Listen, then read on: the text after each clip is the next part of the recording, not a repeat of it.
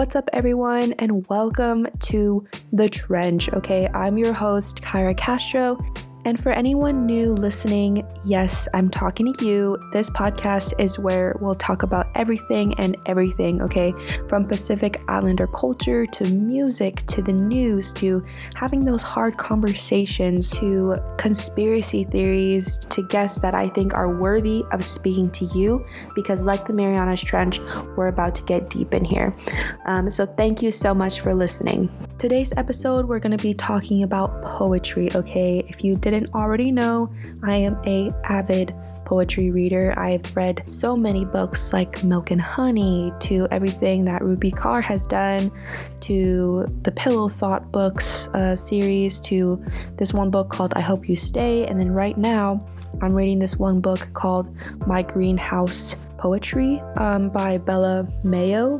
Not too sure if I'm saying that right, but hey, you know what? Shout out Bella and shout out poetry. Bella, if you're listening, and let's face it, we probably know that you are. Love your books, love your work. It's amazing. I'm actually going to be sharing a couple poems with you guys today.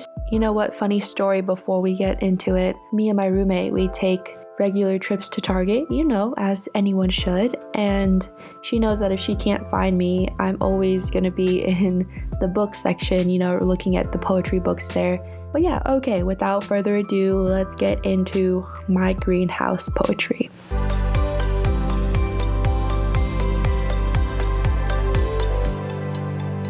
Okay, so these poems that I'm going to read to you are just the ones from that I have picked out that really resonate with me. This first one is titled, My Boy Who Pays Attention. I forget how much you notice. I forget that your mind is like a recorder, brimming with recordings of each little thing I do. So when you speak about my charisma and spirit, I'm not sure what you're talking about, but you explain in great detail the depths of your love, or the way I scrunch my nose when I'm complimented, to the way I whisper, I love you, the same way every time. How I jump in your arms running in full force, you remember it all. And I know when you see how chipper I get when you do, you're recording this too. I bookmarked this one for you guys because just the title and the whole thing stuck out to me. So if you're with someone right now and they pay attention to the little things and the details and they remember, you know, like all those little things, that is amazing, okay? And it doesn't even have to be a freaking relationship, you know? It can be like a friendship, you know? And in my friendships, I'm honestly that type of friend who just thinks about you from you know, throughout my day. And if I'm going shopping, you know, like I'll be looking at things, but I won't just be shopping for myself. You know, if I see something that would absolutely fit my friend, I would totally get it. Like just this other day, I was shopping with my roommate, right? And we were making our rounds. So obviously we went to Target again, and then we went to like Ross and Marshalls and Kohl's and all these other places. And I saw something and I was looking through it and I said, oh my God, like my brother would absolutely love this. And so I bought it for him. And that's the thing. I don't know. I also think because my love language is gift receiving and gift giving, but I don't know. I mean, I feel like that's honestly a way to show love. And we will get into an episode where we talk about our love languages and everything, but that's just a little tidbit on me. Let's move on to this next one. Okay, so this one is called My Consistent Love. Love is choosing and re-choosing. It isn't about the feeling of happiness or joy. It's about the everyday commitment to say, I'm going to love you when the going gets hard.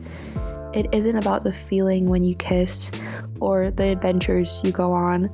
It's about the everyday choosing of your person. Love is choosing and re-choosing, and that is a beautiful thing. Let me tell you, when I read this, I had to write like a little note on the side, and I said, what scares me is if there comes a day when they realize that they don't want to re-choose me. And I just want to say, I choose you, okay? I choose you. You are important. You are loved. I love you, and I love you also for listening. But yeah, it's hard. It's really hard trying to think about these things, and when I read these poetry books, my mind goes wild, okay? It takes over. I need you to make a choice. You either stay or you go. You don't just get to have me when you want me. Not everything is on your terms. No more MIA for 3 days, then when she's not responding, you miss me. I don't deserve that. Because if this is how someone treated my friend, that would be exactly what I'd tell her.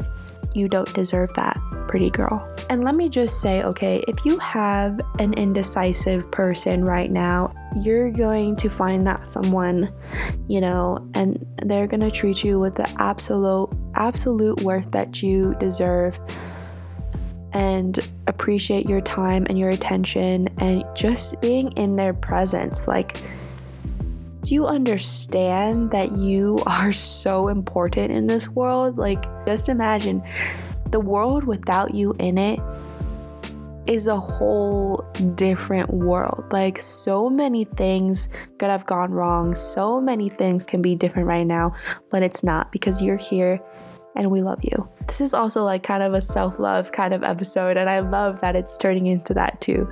But let me go on to the next poem. Alright, and then this last poem, it's called My Greatest Heartache. Yep, I've dated the lover. I've also dated the cheater, the liar, the obsessor, the one with the cute face and no personality. I've made my rounds, but the one who hurt the most had to be the let's just be friends. And I hate to admit it, y'all, but I am that person, okay? I am the person who says, let's just be friends. I cannot tell you how many times I've said it, but I'm not ashamed, honestly, because I know myself, and I'm like, I would rather have this person as my friend and keep them in my life because we just get along so well, and it's like that connection.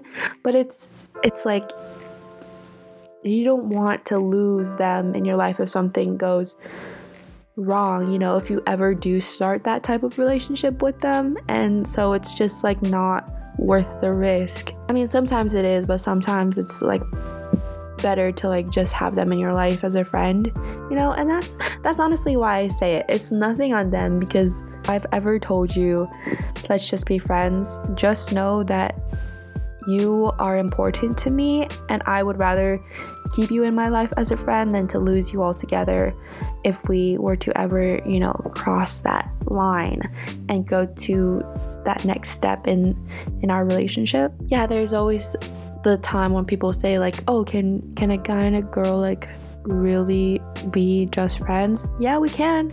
Okay, I have proof.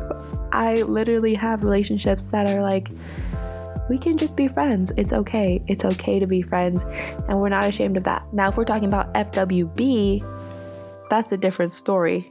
That's a whole nother conversation and a topic for later on. I hope you like that. Again, it was some readings from My Greenhouse poetry book by Bella Mayo. Again, I don't know if I'm saying that right, but there it is. Let me know which poem you like the best. And if you get the book, I'm pretty sure I got it from Target. There's other ones that I obviously didn't read because the book is like 100 plus pages, and I only read you like 4 or 5 or something like that. So let me know what your favorite poem was that I read, and then if you get the book, let me know what your favorite poem was in general. On a side note, let me know what books that you think I should read or you think are awesome for poetry, because I will 100% look them up and read them when I have the time. And I do have the time, so please let me know.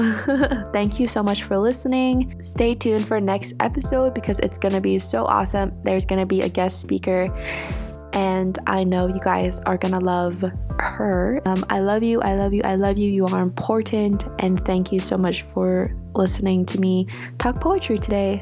Bye.